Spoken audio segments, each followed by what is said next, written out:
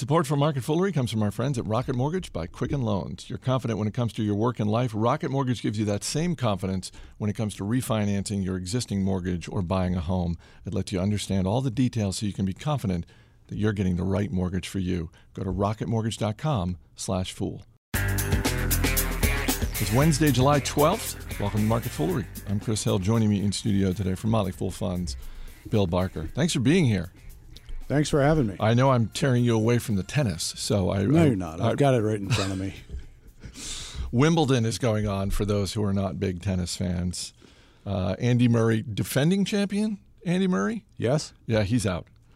He went down in 5 sets today, so that's not a spoiler alert. England is weeping, although they've got John Akanta in the women's semi tomorrow. First time since '78, I think, that a British woman has been in the semifinal. Nice. The era of Virginia Wade. I think we're done here. That's going to do it for I today. could keep going. We'll actually get to the news. We haven't talked about court tennis yet. We're going to dip into the full mailbag. We are going to talk media. We got to start, though, with Harley-Davidson, and shares are down a little bit because Bernstein put out a note downgrading the stock. And I find this interesting because the stock drop today is not indicative of this report. The shares are down about, last time I checked, which was maybe within the past hour, it was down a little over 1%. This report is not at all good for Harley-Davidson shareholders. And among the highlights, it's all about demographics and how the baby boomer generation has a lower propensity to ride motorcycles than Generation X or Y. And the biggest finding for Bernstein was that, and I'm just going to quote here, younger millennials have shown dramatically lower interest in riding motorcycles. So I suppose that's one more thing we can blame millennials for. But did you have the same reaction to this report that I did? I mean, you know the company better than I do, but the report was worse than what we're seeing with the stock today. Well, if your reaction was, this is old news, this is what everybody has been talking about for years in the case of Harley, and whether it will be able to solve this problem, then yes, my reaction was the same. Is that what your reaction was? That was not my reaction. Oh, so you haven't been paying attention. But the market has been. The stock's already down 15% over the last 3 months, and the last quarterly report highlighted many of these issues. So the analyst isn't really breaking new ground here. But I think it's deeper ground. I mean, this is just because we've talked on this podcast before about Harley-Davidson and the aging demographic that they depend upon. This is the first thing I've seen. And again, I don't follow it as closely as you, which is why you're in the studio for stuff like this. But this is the first thing I've seen to really drill down, sort of going generation by generation. And I suppose if you're looking for a silver lining, it lies with Generation X and Generation Y. Well, I think it highlights the fact that you're looking at the story is reasonably low ceiling, but a reasonably high floor. You've got a very, very dedicated consumer base for Harley. The people who buy Harley are big fans, as we've pointed out here and others have pointed out before us. There aren't that many companies where people get the company's logo tattooed onto them in great numbers. And so Harley's got that, and it's got a place in America which is very secure, and that's a positive and a negative. They produce their motorcycles here, and their customers expect them to continue to do that, which gives them the inside track on a certain amount of patriotism, and also makes it a very American thing abroad, which is attractive to a certain number of consumers. But they're produced here, and you can produce things, so I'm told, cheaper in other parts of the world. I've heard that. At times than here. And so Harley is kind of locked in to producing things which are very, which are more costly to do so here, but create a more stable base. And the generation, as this report points out, and it's not the first to point out, but it I think probably does a better job than some of breaking down the exact numbers of what the challenge is for the company. And I think they have said in the past that they need to create 2 million new customers over the next few years. That seems high. It does seem high. for a company which has not really created new customers over the last 10 years. Their sales over the last 12 months are right where they were 10 years ago. Yeah, that really seems high and ambitious. Yes. Do you think there is the silver lining in terms of our generation and the one right after ours? Which generation are we? I believe we're Generation X, although you are older than I am. Are you technically a boomer? Are you part of the problem I here? just missed that. Oh, okay. Thank God. Is that? Yeah. I mean, there's always some hope that is. So where they can make inroads are more women riders, and international has been generally a bright spot for them, although that tends to come and go as the dollar moves around. And then the next generation is the biggest challenge. They've got the older baby boomer generation, which is helping to a degree as they retire and choose to spend money on that. I don't think they're in the same crosshairs for the autonomous vehicle experience that other car makers might be. So that's probably neither a challenge nor an opportunity to the same degree that it is for the car makers. Let's move on to media. Senior executives at Time Incorporated recently met to discuss a potential rebranding of the company that could include changing the corporate name. Time Incorporated has brands under the umbrella, including, obviously, Time Magazine, Sports Illustrated, People Magazine, Fortune. I suppose if there's good news here, look, this is a really well-known brand. This is a very established brand. And when I saw this headline, I just winced and thought to myself, don't do that. Just don't do that. On the other hand, as we've talked about before, the bar is pretty low in terms of rebranding media properties. If you just look at recent history, which includes such winners as I know where you're going. Tronc, Oath, and Quickster. I feel like the brain trust of Time Incorporated, if they're gonna attempt to rebrand, I feel like they can beat that. Although maybe not. Who knows? It's going to be tough to beat Tronc, though. Well, there's a mismatch of the strength and quality of the brand with where their audience is and where they want to go. That is, you and I remember Time, although when's the last time you bought an issue? I actually have Time delivered to my home because I think it was one of those, you have some airline miles that are going to expire. Would you like a free magazine? Would you like to trade them in for a magazine? And I said, sure. Yeah. Okay, so you're the new subscriber. Yes. Over the last decade. If by subscriber you mean I've traded in airline points, sure. Well, you could have traded them in for something else. Yeah, it was pretty slim pickings. So it cleared a very low bar in your mind. Yes. All right. But we know what it is, and we know the greatness that it had in American media in generations past, which it no longer really does. I would say the same about Sports Illustrated. I mean, those four brands as media properties, like People, Fortune, there is value there. And unfortunately, for the people at Time Incorporated, the name Fortune Brands is already taken. Yeah, they want to go into online, more of an online presence. But they've got a lot of positive names under the umbrella, things which connote, I think, more hope than Time, which is somewhat neutral, I think. Between Sports Illustrated, Travel and Leisure, Food and Wine, Fortune. I mean, these are all things that sound great, don't they? Yeah. I mean, let's pick from those. Time, I mean, is good and bad. You think they should just go with... Nothing more valuable than time, really, but also, it's your enemy. I mean, it's a whole existential thing for their brand. They just take it offline and go with something ridiculous like Tronc, and then people don't know what they're up to. Do you think they should just bag this idea altogether? Which idea? The idea of rebranding the corporate company. Because they're not talking about, well, we need to change the name of Sports Illustrated. Nobody's that dumb, thankfully. There's people that dumb. Well, they don't appear to occupy executive positions at Time Incorporated. But I don't know. I just sort of look at this and I think, you know what? If you're looking to reinvigorate your brands, I feel like they can do more harm than good with this one. Witness, Tronc, Oath, and Quickster. And yet they keep doing it, right? So what evidence do we have other than mockery that this is hurting the companies. That Tronc would be having more sales with the Tribune Media than as Tronc. No, I think because you're not one of the kids that they're aiming for. No, I'm not. They don't care about you and your money. No, you're not online.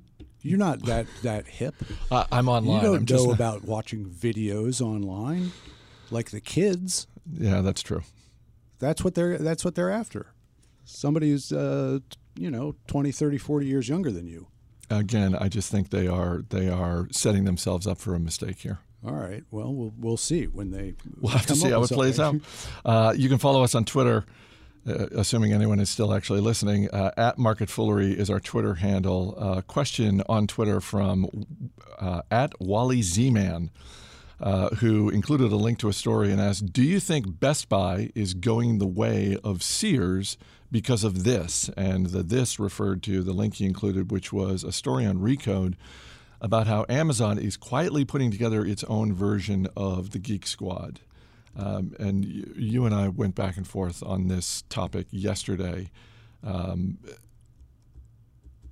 I almost look at this as two separate things, because one of them is, how do you think Best Buy is going to deal with Amazon putting together their own Geek Squad? And then separate from that is Best Buy going the way of Sears? And to that second question, I would say a resounding no, because I look at how Sears has been managed over the last 5 years with Eddie Lampert at the helm, and how Best Buy has been managed over the last 5 years since Hubert Joly took over. And Joly has done, and his team, they have done an amazing turnaround job with Best Buy. If Eddie Lampert got put in the corner office of Best Buy 5 years ago instead of Joly, I think Best Buy would be right where Sears is now, which is on death's door. And I think that, just look at the stock prices. So you're going ad hominem in your analysis of this, that it's the CEOs that make the difference on this. I think if you're making up a list of the last 5 years, why has Best Buy succeeded and why has Sears failed, number one on that list for me is who's running the company. And shares of Sears are down nearly 90% in the last 5 years, whereas Best Buy is up almost 150%.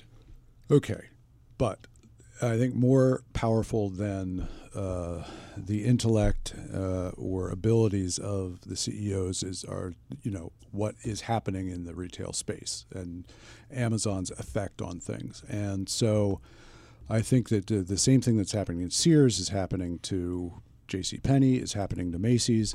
These are things which are no longer particularly needed, right? For a lot of people, well, I would say for a lot of people, they are still needed, but it's a smaller number than used to be. Yeah, I think Best Buy mostly is in that category and may have superior management to stem the effect to a degree, but over the last 10 years, Best Buy hasn't grown sales. It's got the same level of sales today that it had 10 years ago, which is like hardly. And that went up a little bit, but the sales are lower today than they were back in 2011 by about 20%. And they're making a little bit more money off those sales. But their earnings per share are basically the same ballpark as they were 7, 8, 9 years ago. And what does the future look like? We were talking about this yesterday. So I'll challenge you. If you had to go with 3 retail brands, traditional retail, you had to buy them and hold them for the next 10 years. Oof. And you're not allowed to change them. Maybe they'll get bought out by somebody so you can keep that money. But all of your money has to go into these 3. What would you go with? Wow, traditional retail. Traditional retail. So Amazon is not on this list. No, the way I'm defining it. See, if only I were a millennial, because if I were in my 20s... You're not young enough to claim that Amazon is traditional retailing. Yeah, if you're young enough, you can. Boy, I would have to think about that, and that doesn't make for good audio. But no. I think Best Buy, because of the way it's been run, would be on the short list. I'm going to let you return to this for a future episode. And okay. You can, what did you and the Brain Trust at Full Funds come up with? We had to play it safe. Okay. Pretty much came out with Walmart, Costco, and Home Depot. Okay. Things which have not yet been crushed. Home Depot is probably number one on that list, I think. In the sense that it has not been crushed yet, and it has performed the best over some relevant period of time. Of course, we're looking at it right now, although the housing market is very healthy. So it is not always going to look as good as it does today. But what I like about Home Depot is it's not opening up any more stores. So all the places whose growth strategy revolves around opening more stores, I look at now with great panic. You seem pretty calm for someone with great panic. Well, I'm You don't have all your money in these stocks. I've got my coffee with me, we'll get back to. Which we will get back to in just a moment after we say thanks to our friends at Rocket Mortgage by Quicken Loans. Chances are you're confident when it comes to your work, your hobbies, and your life. Rocket Mortgage gives you that same level of confidence when it comes to buying a home or refinancing your existing home loan. You can have the same level of confidence that Bill Barker has when he has a cup of coffee in his hands, because that's when he is at his most confident, his most zen. And with Rocket Mortgage, you can apply simply and understand fully so that you can mortgage confidently. And because it's online, you can actually do it on your phone or tablet. You can do it while you've got a cup of coffee in your other hand. To get started, go to rocketmortgage.com/fool. Equal housing lender, licensed in all 50 states, NMLS, consumeraccess.org, number 3030. The greatest possible news has come forth in the form of not one, but two coffee studies and their effects on long-term health. And it is, dare I say, nothing but great news, including this little nugget. The first study, which was the largest of its kind, looked at the correlation between coffee drinking and mortality among nearly 500,000 participants in 10 European countries. And this is a 16-year study. This is not some fly-by-night study we're talking about here. This is incredibly comprehensive. Researchers found that men who drank 3 or more cups of coffee per day lowered their risk of death by 18% compared to those who didn't. So 3 or more cups of coffee per day, you and I totally qualify for that. By 9 o'clock, often. Lowered their risk of death by 18%. The second study, this to me is the icing on the cake. This was done in the United States. It found that over the same time frame, drinking 1 cup of coffee per day lowered the risk of death by 12%. 2 or 3 cups lowered the risk by 18%. So again, something that we have long suspected / hoped for is now proven by science, which is the more coffee you drink, the closer you get to immortality. The greatest risk that you can take with your health is to not drink at least 7-8 cups of coffee a day. I think that's right. Because you look at those numbers and you just extend that out. I mean, they're only studying how much? I think they're going up to 3. Right. Stands to reason that 8-10 more cups of coffee a day will just extend your life that much further. So if 1 cup goes 12% and then 2 to 3 cups lower your risk by 18%, I mean, you and I... It's diminishing returns, but they still keep improving, right, is my argument. Get to that 50th cup, it's not helping you that much, but a little bit. Okay, serious question. At what point do you think... First time for everything. Exactly. At what point do you think coffee companies, Starbucks, Dunkin' Brands, any publicly traded coffee entity, at what point do you think they start pushing studies like this in their advertising? I don't know. It's a bit like Qantas, isn't it? You don't know where I'm going with that, do you? The Australian airline that has had no crashes, is that it? That's right. Yeah, which I only know from the movie Rain Man. Exactly. But why don't they promote that? Because people think, oh, that streak's going to end at some point, and it'll probably be when I'm on the plane. Exactly. So the reason they don't do that, I think, is because there could be a study. If you're going to hang your hat on that, and some study comes out and you don't like the results, then people start pointing fingers at you. I think it's good enough that there are no bad studies that I'm aware of, except if you've got high blood pressure. Or hypertension, and that it's addictive, and they don't need to overdo it. If they start selling Starbucks as a health product, I think people are going to start pointing at the sugar stuff. Because they don't. It's not pristine in Starbucks' case. There's just too much sugar. Oh yeah, no, and that comes out in the article. Like, look, if anytime you're adding in sugar, cream, syrups, that sort of thing, that's gummy bears, whatever that unicorn frappuccino thing, whatever monstrosity was, Reese's Pieces. Yeah, that's obviously going to affect your health in other ways. But I don't know. I see what you're saying, and I agree with you that I don't think this is a mass market consumer message that Starbucks would ever put out there. But somewhere, maybe when they're selling to businesses, when you just have your bot get that out there on the Twitter stuff. Just some account that you're vaguely associated with, the coffee industry. You support them, and they push it out. And I don't think if you're Starbucks, you put your own hat on that. Oh, okay. You have like what the coffee growers of the whatever association, you put it out through them. Yeah, I think that's right. That's probably a good move. For anyone who is listening and wondering, hey, whatever happened to that episode a couple weeks back when you were casting the buddy cop movie with CEOs? Here's what happened. We got such an overwhelming response from listeners who emailed us and posted on Twitter and posted on Facebook.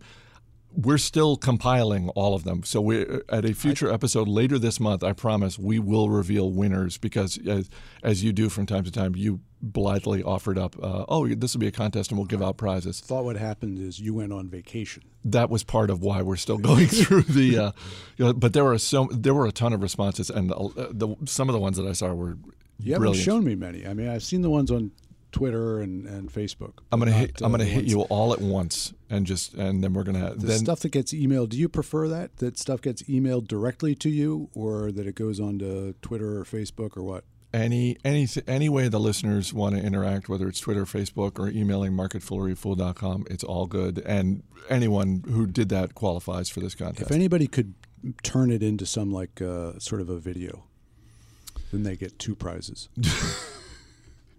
Because we talked about that once, having Wilford Brimley in as Tom Cruise for the Mission Impossible scene. Yes. And somebody photoshopped and did a brilliant job, and now that's the Twitter picture, yeah, that's the background on the Market Foolery Twitter really account. Went above and beyond. There was a guy in Toronto who did that in within a few hours of the episode being published. He listened to it, heard us talking about could Wilford Brimley play Tom Cruise's roles and vice versa.